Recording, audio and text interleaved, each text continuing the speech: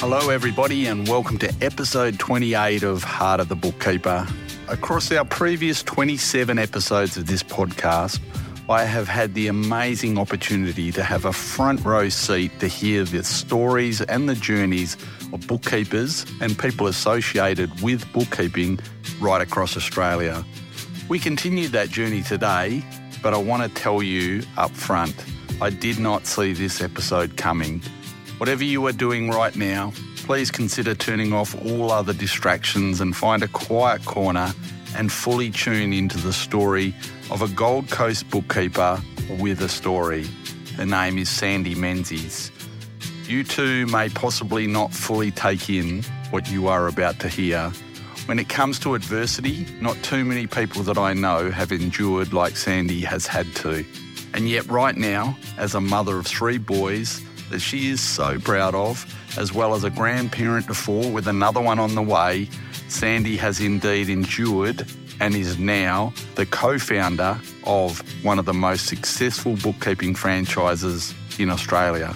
All I can say is buckle in for the ride as the heart of this bookkeeper comes out fully in this episode. Enjoy.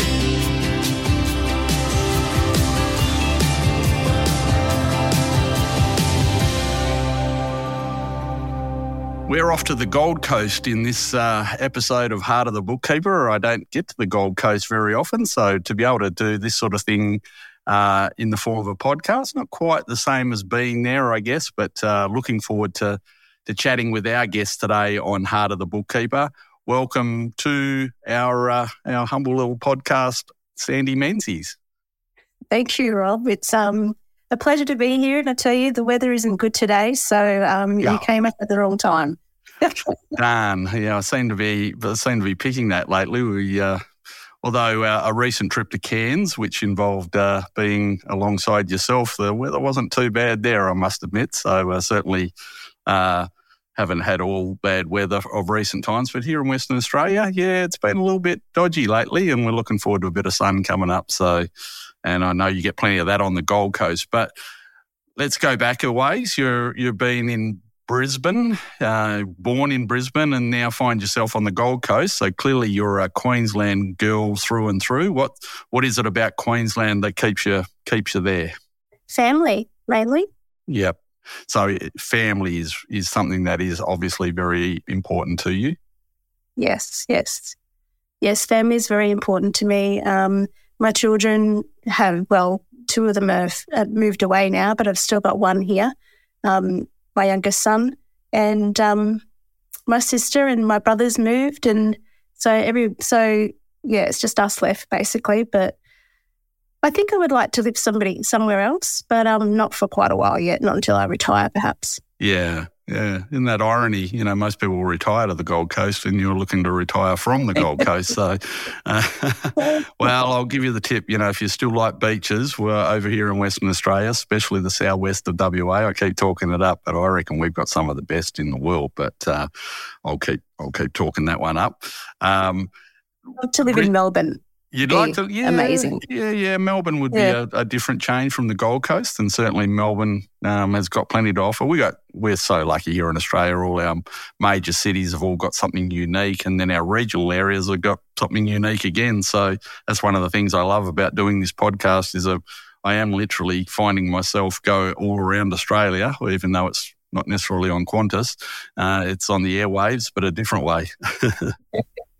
When you were growing up in Brisbane, we tend to ask this question a bit on this particular podcast, but do you look back now, and we won't go into how old you are because that's not an appropriate question to ask anyone, but let's go with the 70s and 80s were your younger years.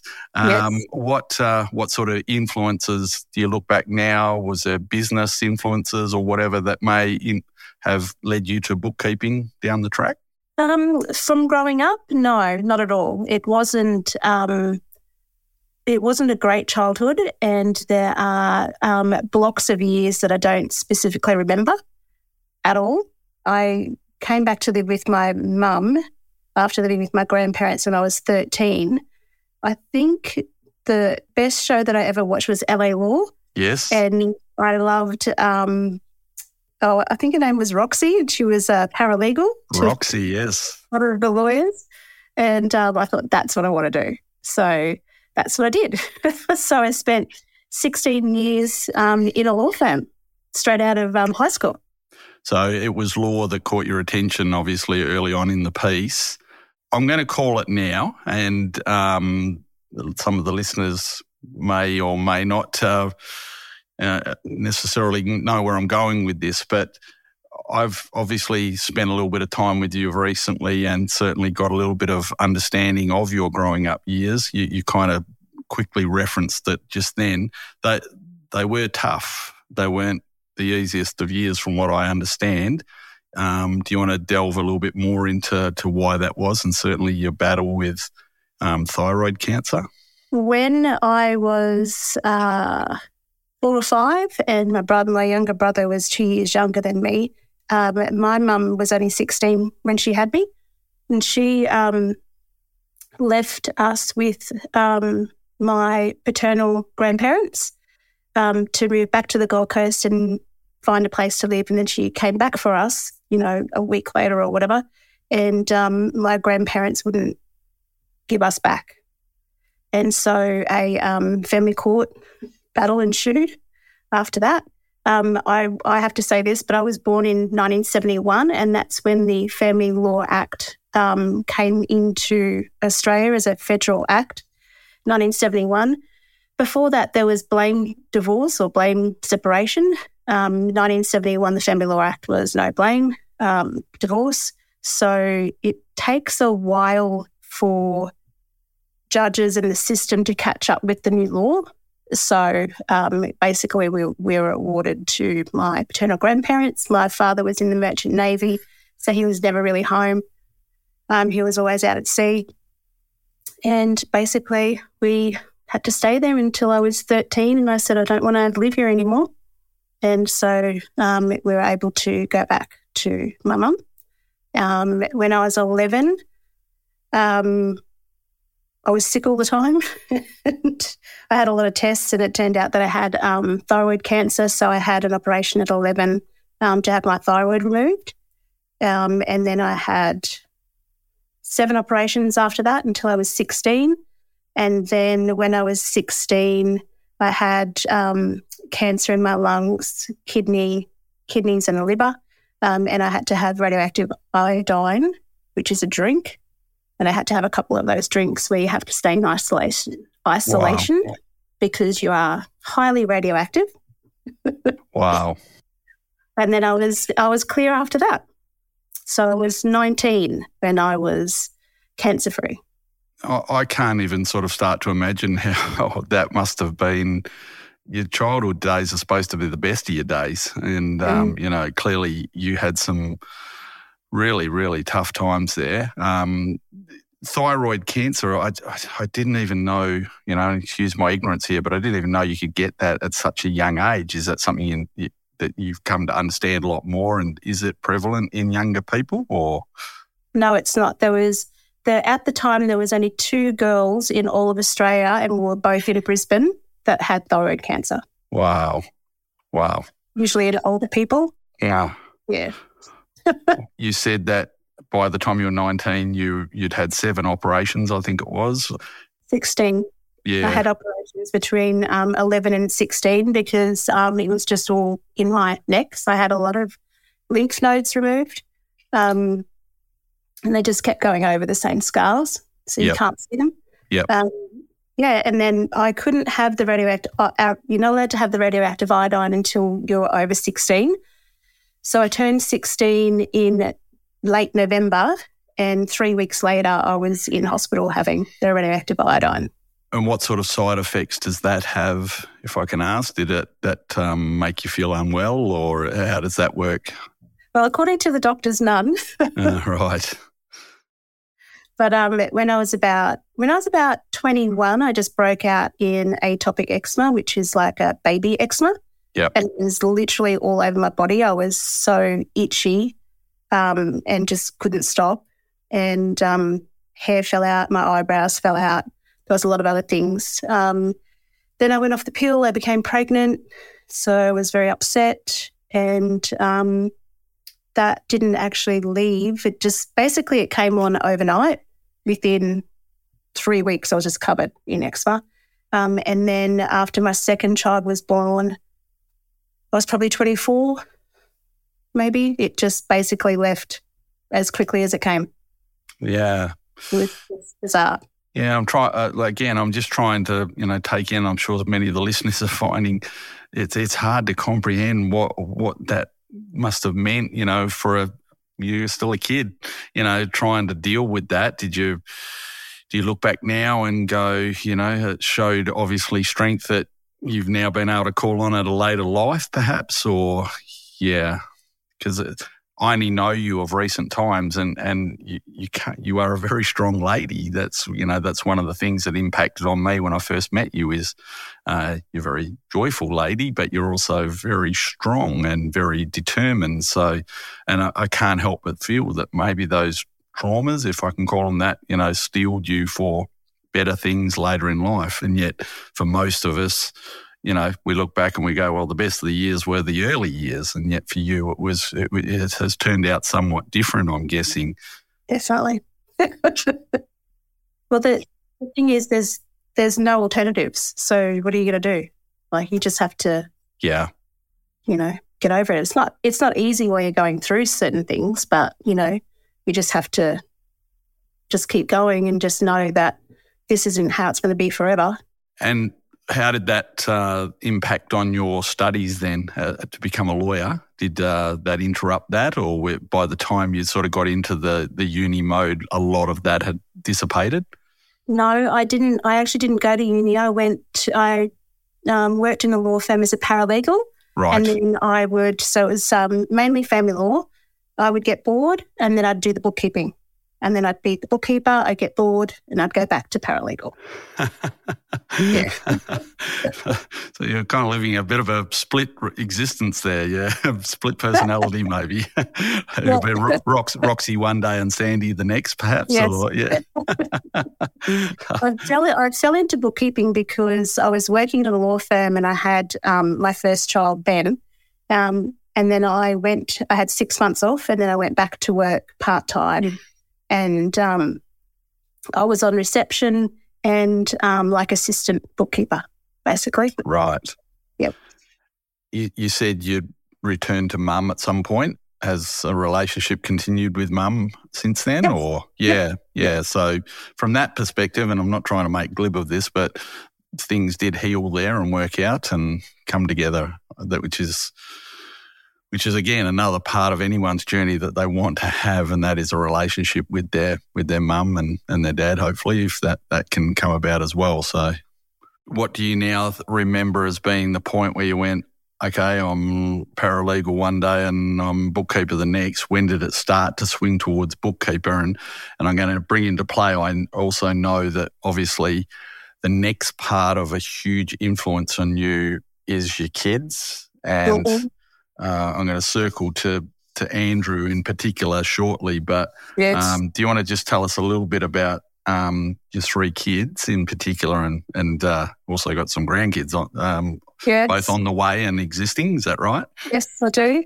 Yeah. I do. So Ben was born because basically I wasn't on the pill because of the eczema. So I was very, very upset, and I cried a lot because I really wanted to go to Europe before I had children.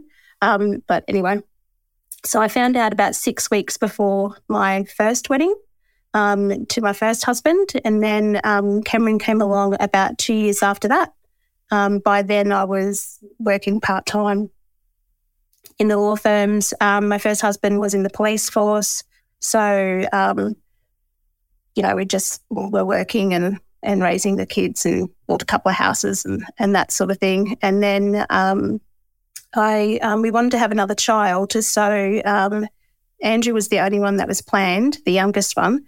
So he was born in 2001. So he's 22 at the moment. And when he was born, it was very much a whirlwind. He was born 6 weeks preemie. He had 4 holes in his heart. He had a missing vertebrae and a missing rib. He had hypospadias, which is where your penis is fused to your scrotum. And he turned out to be, we found out when he was 4 months old, he was born blind. So his retina never formed properly.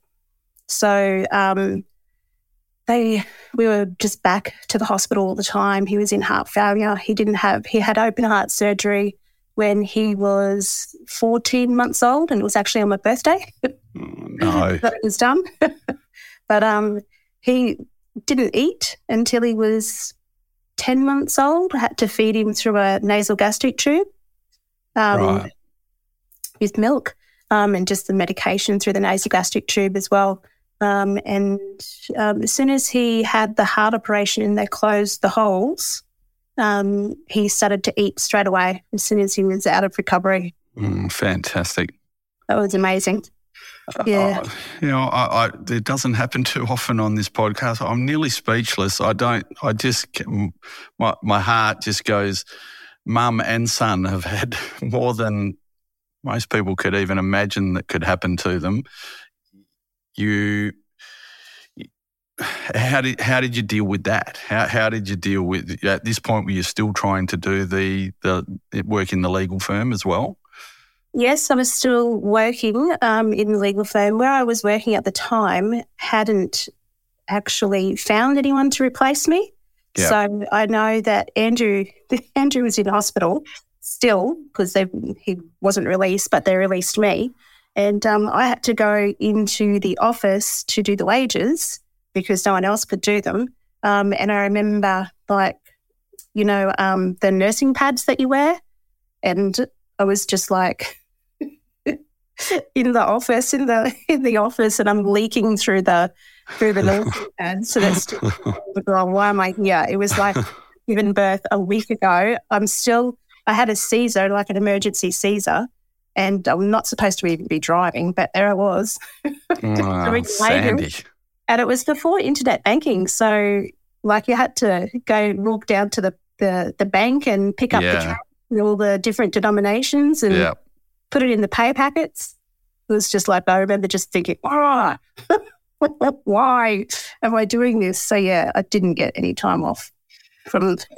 I think there's quite a few of us right now going, why were you doing that too? It does sound crazy, and yet I reckon, again, many listening in couldn't recall times where we've done things for clients or for our business owners or whatever when we probably in hindsight shouldn't have been because there were other more important things going on in our lives at the time. But that's kind of the heart of the bookkeeper in a lot of cases, not necessarily a trait that we should celebrate, but certainly is part of what the commitment, I suppose, that a lot of people don't understand about bookkeepers. And, in the case of payroll, you've got a lot of people relying on you at that point. Exactly. So you don't want to let them down.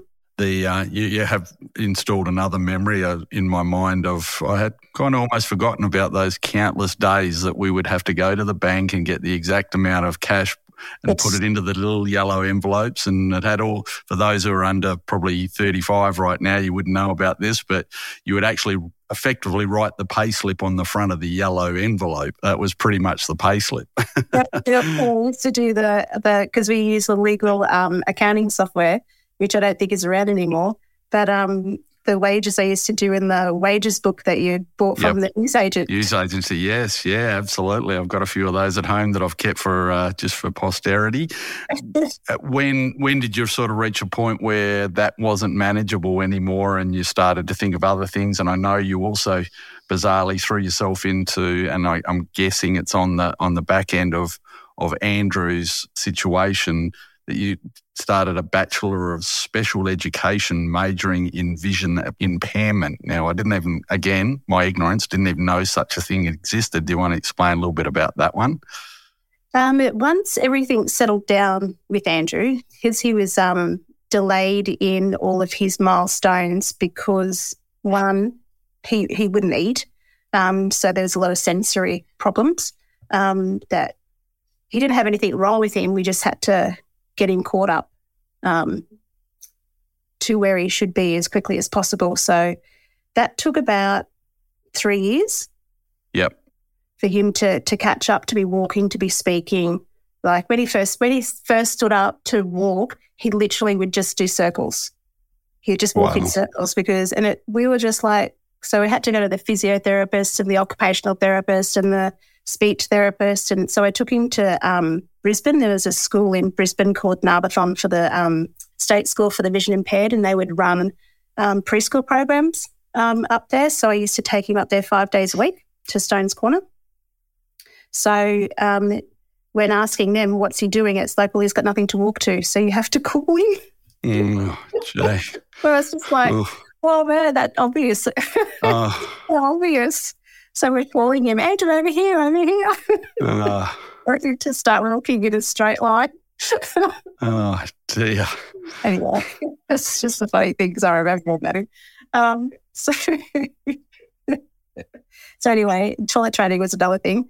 But when all that settled down, I wanted to not be working in the law firm anymore. I had learnt so much about vision impairment in those 3 years. I really thought that's what I should do. So I got into university, which I was very happy about. Had to sit the alternative exam because my TE score back then was really, really bad. I think for a fair reason, just quietly, what you'd been through in those years. I was about to start uni in the February.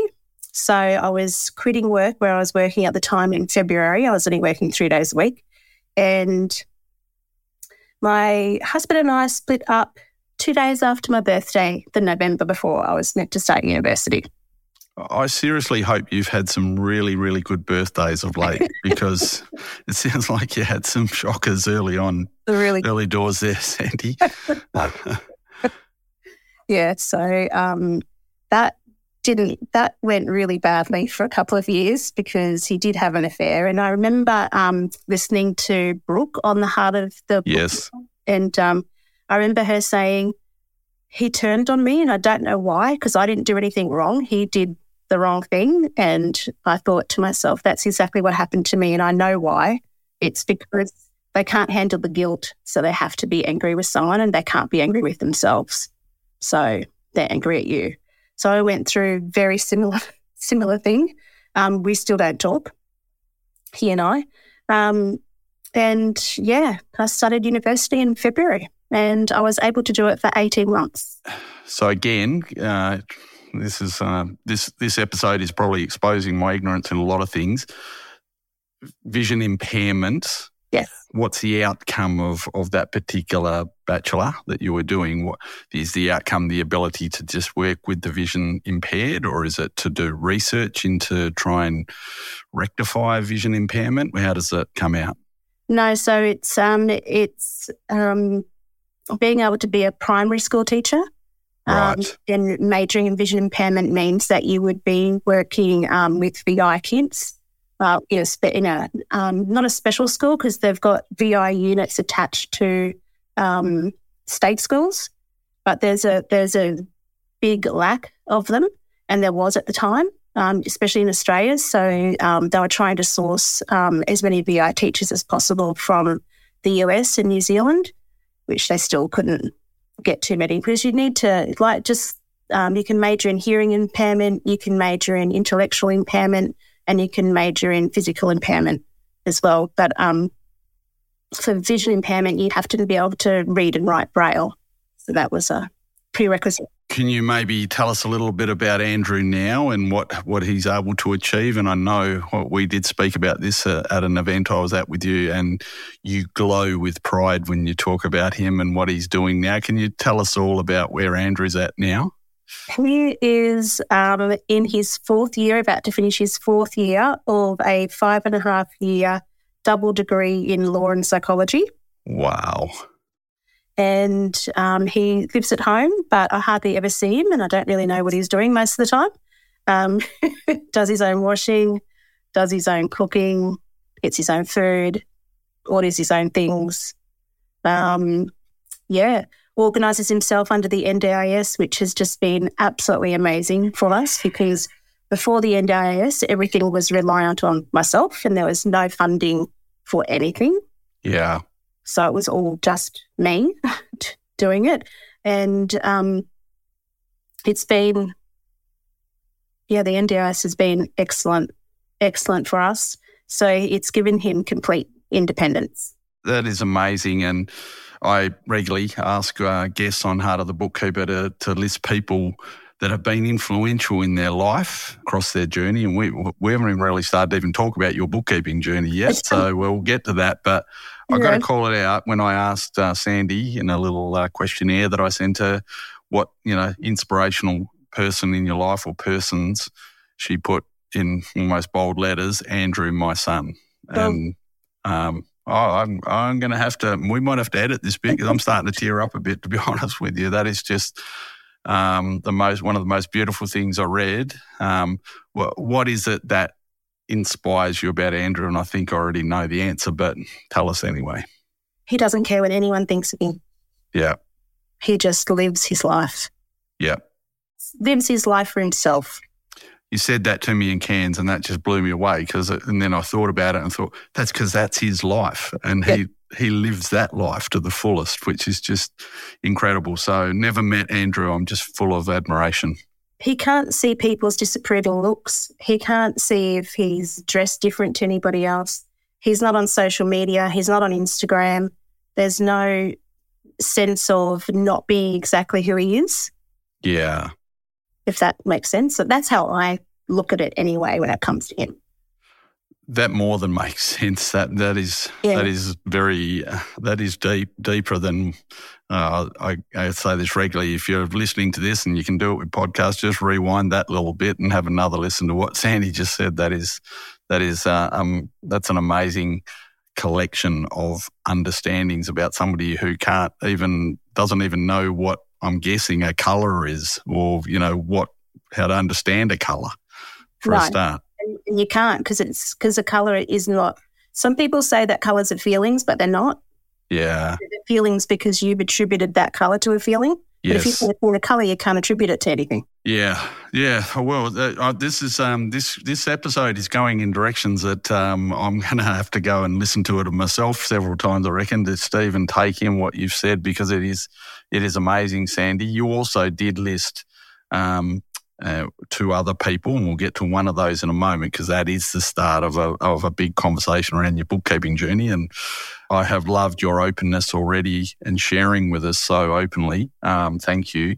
But you also listed Eric. Now I'm probably going to get this wrong. Weinmayer Weinmayer. Weinmayer. There we go. Yes. Now tell us about Eric. I've never met him, but I do follow him on Instagram. He lost all of his sight by the age of 13. So he had a degenerative eye disease. And he has now climbed the 7 highest mountains in 7 continents around the world, and is a hiker, an ice mountain climber, and a primary school teacher. I just can't fathom that. I couldn't even climb the monkey bars at primary school without falling off. I mean, Mount Everest twice, I believe. Wow. Yep. That is crazy. So I read his book when Andrew was probably about 2, and that's what shaped my vision of what I had to do with or for Andrew to get him to the place that he's at now. Yeah, what an inspiration. What an amazing person. Yeah. I'm going to check it out. Eric Weinmayer is how you say it. I might put it in the show notes, because you can check him out on social media or a book or... Yeah, his book is To Touch the Top of the World. Right. I've still got it because I read it every now and then. To Touch the Top of the World, right. Okay, that's definitely on my list to check out. I love a good book reference, as many who tune in regularly know. Wow, yeah, and I'm just reflecting on. Sometimes when I say things, I reflect afterwards. People probably have no idea what I was just talking about. I don't even know if they know, or do they have monkey bars in Queensland? Do you know what the monkey bars are? Yeah. Okay, I reckon that might be a 1980s thing. The monkey bars. Let's move into. I could talk about Andrew, and of course I know you'd light up just as quickly when we talk about your other 2 boys as well, and now your grandkids. So I'm so pleased, Sandie, that you've landed in a space where you can enjoy family, having had obviously some real trauma in respect to that early in your life. But when you were doing the vision impairment bachelor stuff, if I can put it that way, it all collided with some things that just were, in your words, I think you said to me, it just became very messy and it just couldn't continue. So is that when you went, maybe the bookkeeping thing is my go? I don't think I actually thought about it too much, except my eldest at the time was 13 and had just started high school, and he was starting to get into trouble at high school. I just wasn't around that much. I was taking Andrew to Brisbane 5 days a week. I was dropping them off at before school care at 6 a.m. Traffic was bad on the highway. It's an hour and a half to Brisbane. Some of my lectures started at 8 o'clock in the morning, so I was taking Andrew with me to the lectures, and not getting home until, after 5 sometimes. So then I'd be picking them up from after school care and all the rest of it. So it wasn't great for them. And I remember thinking, I can't do this anymore. I have to put the kids first. And it's not good for them, especially, in the beginning of the teenage years where you need to be there more and make sure that they do their homework and doing things properly, getting enough sleep. So I remember a vet was in hospital. She just had an operation on her ankle. She broke her ankle. And she was talking about, I'm thinking about I need to go back to work, but I don't want to go back because we worked in the same law firm and that's how we met. And she said, I don't want to go back to law because she'd had a child. And she said, I'm thinking about doing a bookkeeping course and starting a bookkeeping business. And I just thought, that's something to think about. So, yeah, we talked about it together and started Shoebox. It's just, it never ceases to amaze me how, look, there hasn't been too many guests so far that we've had across the journey that are probably in my shoes. I've shared this way too many times that people probably get bored about it. But I kind of look back now and I go, I think I was just born to be a bookkeeper. I, was kind of bookkeeping at the age of 7 or 8 and treasurer of the local hockey club at about the age of 12, I think it was, and that sort of thing. So for me, it's been a natural journey. But for so many, and you're literally telling me you kind of started a bookkeeping business in a hospital room talking to a friend you worked with who had a broken ankle. Is that right? Is that right? Yeah, that's it. Wow. Exactly happened. So Yvette is the third person you've listed as being one of the most influential or inspirational people. So when you were working together, did you kind of have a close relationship, or was it at the broken ankle point that you kind of developed that connection? No, we actually, I don't know if I should be telling you this, but I won't tell you where I was working, but where we were working. But we actually had a boss that was, had his fiance come and start working in the firm. So before that, it was just basically the 3 or 4 of us. And then somebody else came into the mix, and then all of a sudden I was being bullied. Yeah. By them, basically, or not a vet. And then they turned on a vet and they wanted to start bullying a vet, and they wanted me to be involved.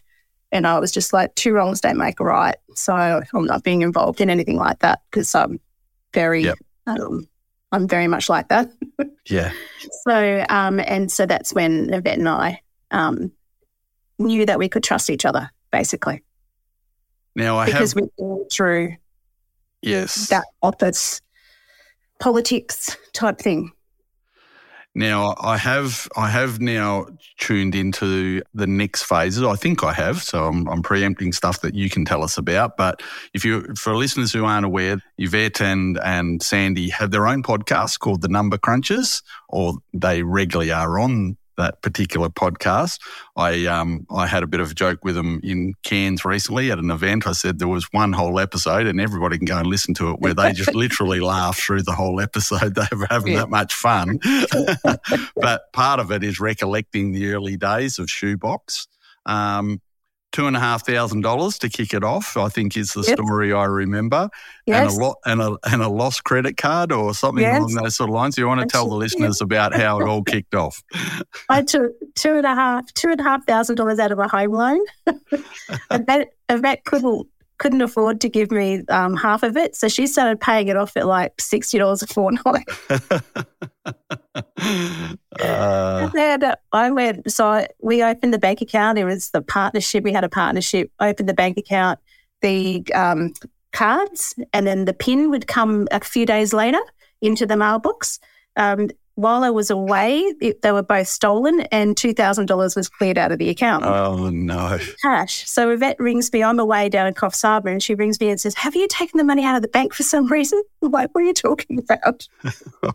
But someone had taken it out of the bank. So, yeah. Not a good start. Not a good start. I think a lot of, I don't think we have to go too far back, but a lot of people have forgotten. I mean, we have so much of a focus these days. It's constantly talked about cybersecurity, online banking security, all the things that we're talking about, the rise of AI and all this sort of stuff. But it wasn't that long ago, the bank used to send you a PIN in an envelope to your mailbox.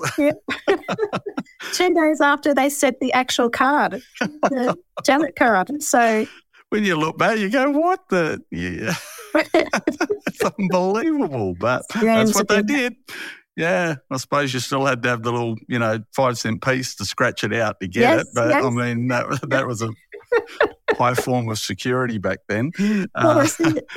So, okay, the money's gone. Was there a moment where you went, oh, maybe this is a sign and we shouldn't do this, or did you plough on anyway? No, plough on anyway. Just rang the bank. I had to prove that I wasn't actually there on the Gold Coast. So luckily I had those receipts kept from Coffs Harbour and that. So I had to give that to the bank. And then I think it was about 6 weeks later, they put the money back into our account. So they've got the insurance for that. So that was good. And we kept going. Yeah. So on over probably the last year or so of this particular podcast, what I haven't sort of done it deliberately, but it's kind of worked out. We've had guests that then position their bookkeeping in different ways, and we celebrate all of them. We've got the person, we've had a guest recently who has stayed true to just being a sole trader and just is very happy in that space, has no desire to go anywhere beyond that. We've had guests who've gone into partnership with friends or whatever. We've had guests who have partnered with accounting firms. We've had guests who have really expanded their bookkeeping practice and grown it dramatically. We've had guests who are offshoring. In your case, you took a slightly different approach again. And do you want to explain the shoebox model that developed and how that developed?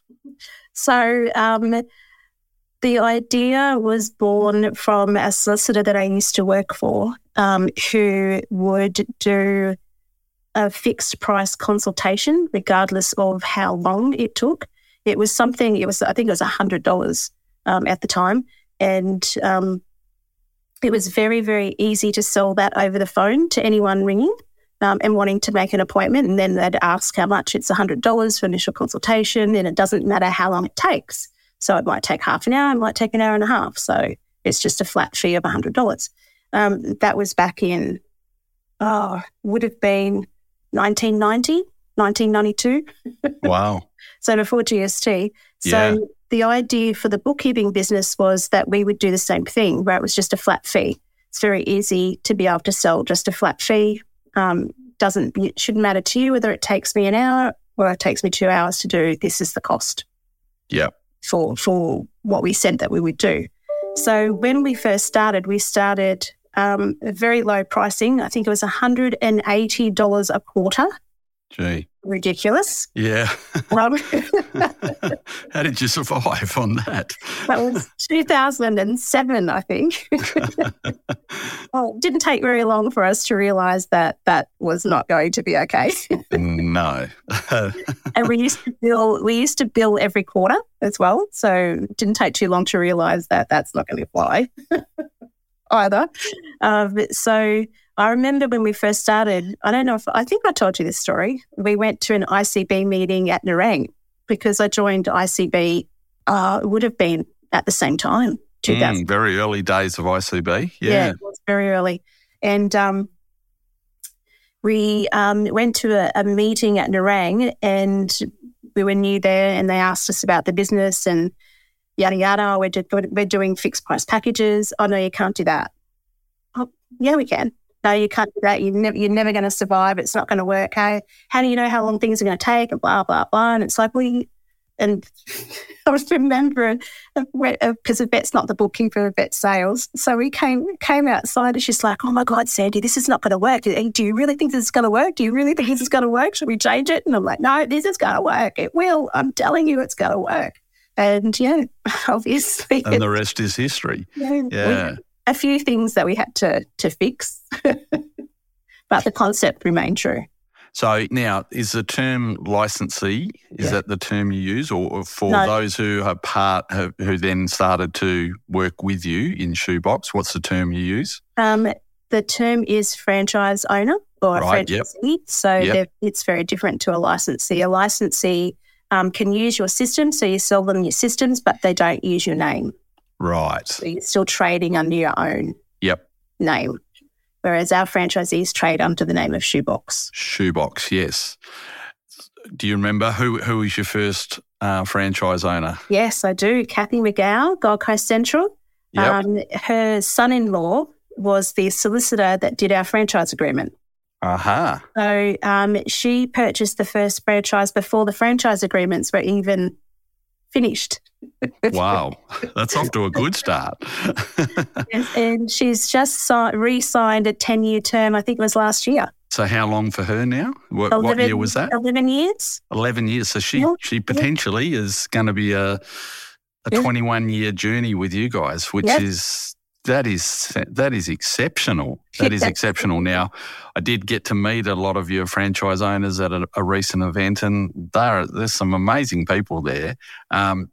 Do you remember winding back? I like to wind people's memory back. So when, I'm sorry, what was her name again? What's the Kathy? When Kathy kind of signed on the dotted line, and was there kind of like, after that, high fives with Yvette and bubbles and celebrations? Yes. Yeah, we're away. We probably did that with the first maybe 5 or 6. Right. And then I don't know what happened. I think we were just too busy. Yeah. Stop. Well, once you've got 5 or 6, you're going to be busy, I reckon. Don't pay anymore, so yeah. And tell us now, how many franchise owners do you have around Australia now? We have 63 locations at the moment, but we've got some franchise owners that have 2 territories and some with 3. So explain territories. How does that work? So a territory is where you're able to actively market within. Right. So we're not like other franchise brands where if there's no franchise owner in the territory where a client's calling from, we just say, no, sorry, we can't help you. We'll actually just allocate them to the closest person next to them. And then as part of this ongoing evolution that you've been on, you've now ventured into tax as well. Have I got that correct? Do you want to tell us a bit about how that came about? We started the Shoebox Tax as a public practice to be able to service our franchisees' clients. Yes. We found that there's a lot of, not everyone, but there's a lot of tax agents and accountants out there that will actively go after the bookkeeping of the clients. And we've even had some tax agents say, well, you can't use my tax agent services unless I do your bookkeeping as well. So, and not all of them do that. A lot of them will work cooperatively with the bookkeeper.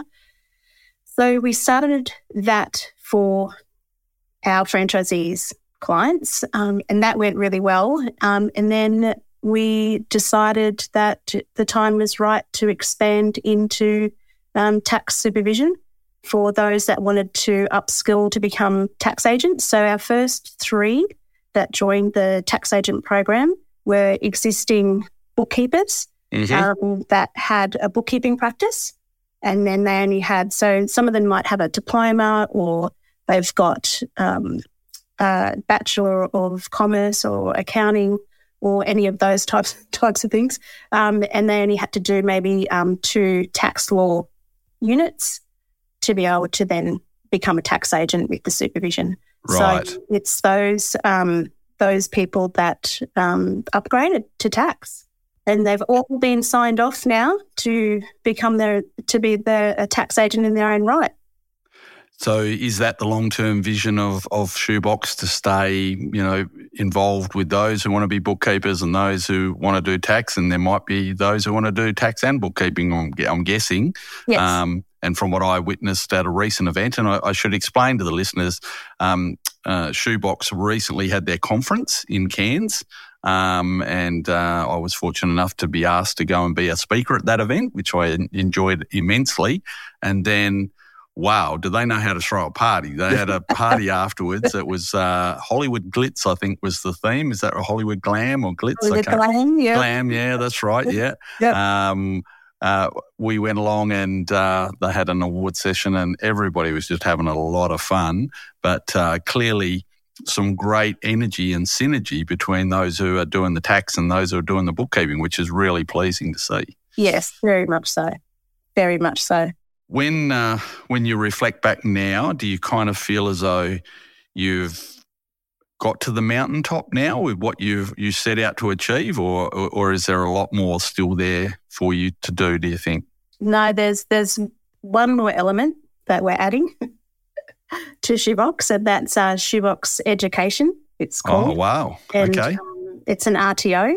Yes. And we will be offering Certificate 4 in accounting and bookkeeping, BAS agent skill set, diploma of accounting, tax agent skill set, and the tax law subjects as well. So that application went in May. So I've been busy working in the background, putting that together for the application to ASQA.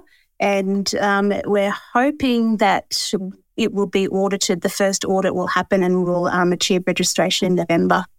That is incredible. Where do you and Yvette get your energy from to be able to do all that? It's incredible. I guess that probably calls out, again, for the listeners, I do have a little bit of a mini questionnaire that I get our guests to fill out. It's not very, I prefer to make sure that we just talk and make sure it goes where it goes. But I did ask the question of Sandie, are there other areas of your life other than bookkeeping that you would like to tell us about?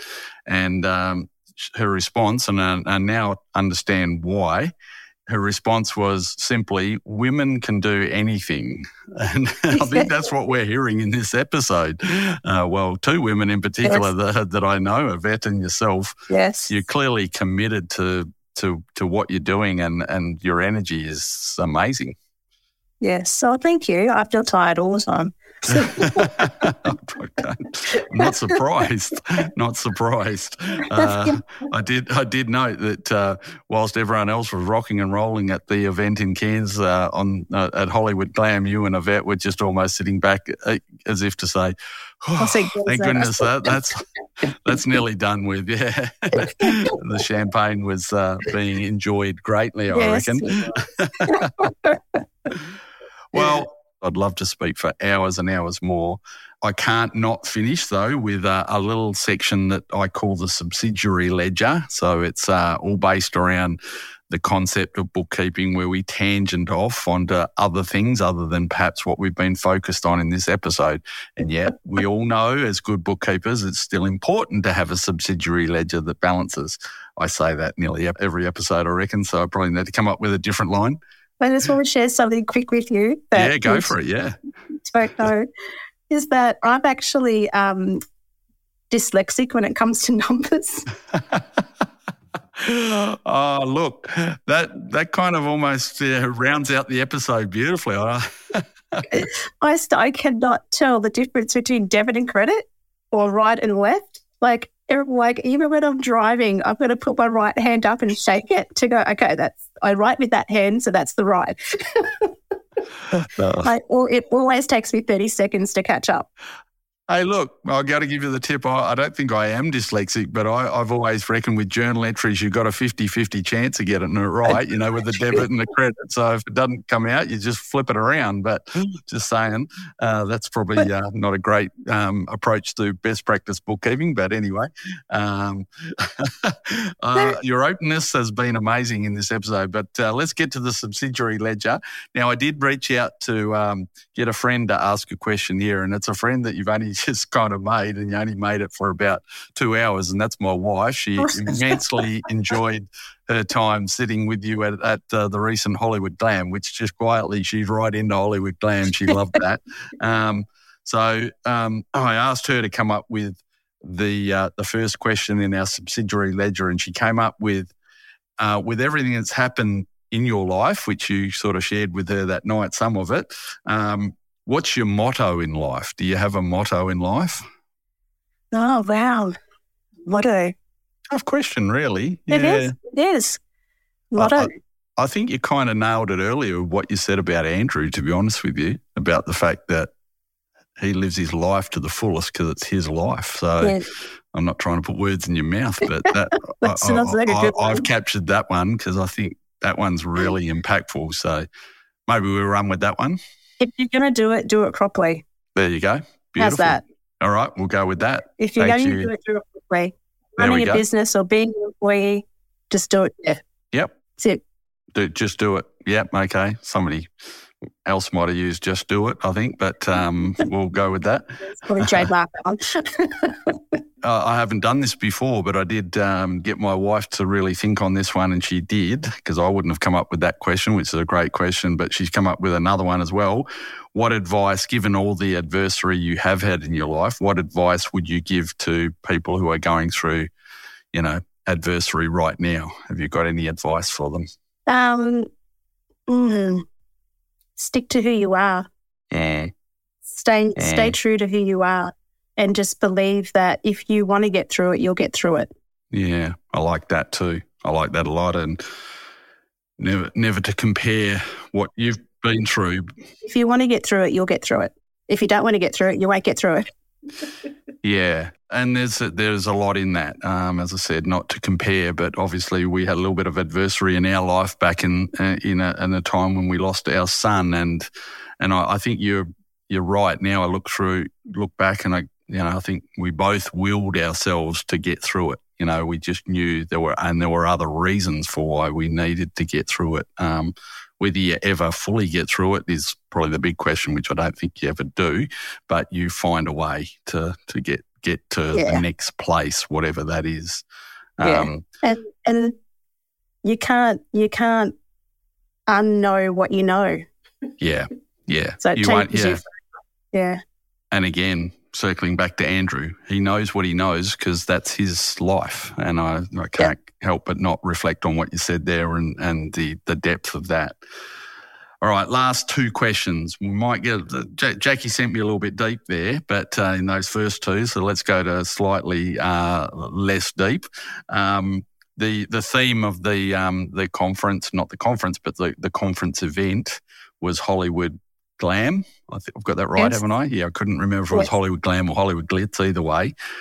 It's spectacular for the listeners. There was a red carpet you walked down. There was photo booths that you could go into that did amazing things and all sorts of stuff. So being Hollywood Glam, you've given us a book that is a fave of yours. What about a movie? What's a favourite movie of Sandie Menzies? I watched it again the other night. Working Girl with Melanie Griffith. Whoa, gee, you're going back a few years there. I think that really. Yeah, absolutely. Yeah. Working Girl. Okay. Yeah, excellent. Yep. Very good. Yep. And all right, let's go with our last one. And this is where we started, taking me on a journey to the Gold Coast, even though I'm not physically there. What's a recommendation of a must visit on the Gold Coast? Tell us about something in your local area that you go, if you come here, I mean, we all know Dream World and Movie World and all the worlds that are there. What's something that perhaps a lot of people don't know about that you could recommend? Anything come to mind? Burleigh. Burleigh is absolutely beautiful. I love Burleigh. So Burleigh is a beach? Is that what? Yep. Billy's a beach. Wow, there's so many gems on the Gold Coast. I think, and I feel like I've been here forever. I don't go and see them anymore. But yeah. And it is a strange thing. I mean, I've had friends come and stay with us here in regional WA down in the south part, the southwest where we are, and we'll say, take us on a tour of all the local attractions. And sometimes I have to think, well, what are they? Yeah. But when when we do go, people really appreciate it. But I suppose sometimes we don't appreciate our own area in some instances as much as what others do. So, but I don't think there's any issue somehow in people knowing that the Gold Coast is a place you want to go, because it is something special. And if you've never been there, you just need to go there at least once in your life. It's something pretty amazing. Yes. So, yes. Sandie, we are going to wrap this up, sadly. It's been one of the most amazing episodes I've had the pleasure of being able to go along. Sometimes very hard to hear, but I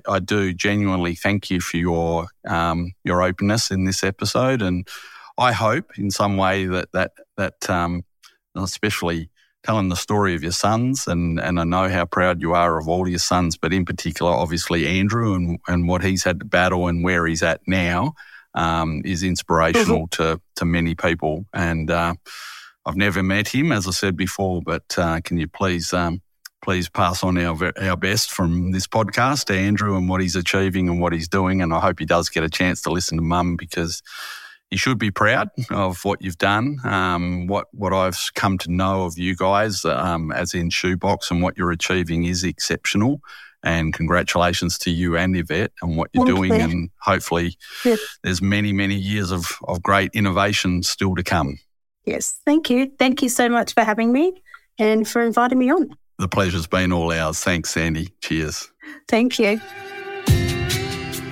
Sandie, as I complete this episode, I still remain almost stunned at what we have just heard. Thank you for being so willing to share this with us. I feel truly honoured to have been given the opportunity to play a part in sharing your story, and also that of your truly incredible son, Andrew. We wish you and Yvette all the best of successes as Shoebox Bookkeeping and Tax continues to grow and spread its wings across this wide land of ours. And thank you, the listener, for joining us today on Heart of the Bookkeeper. Please join us again soon, and please also rate us in the app that you are tuning into today. My name is Rob Marshall. This podcast is Heart of the Bookkeeper, and we love your heart.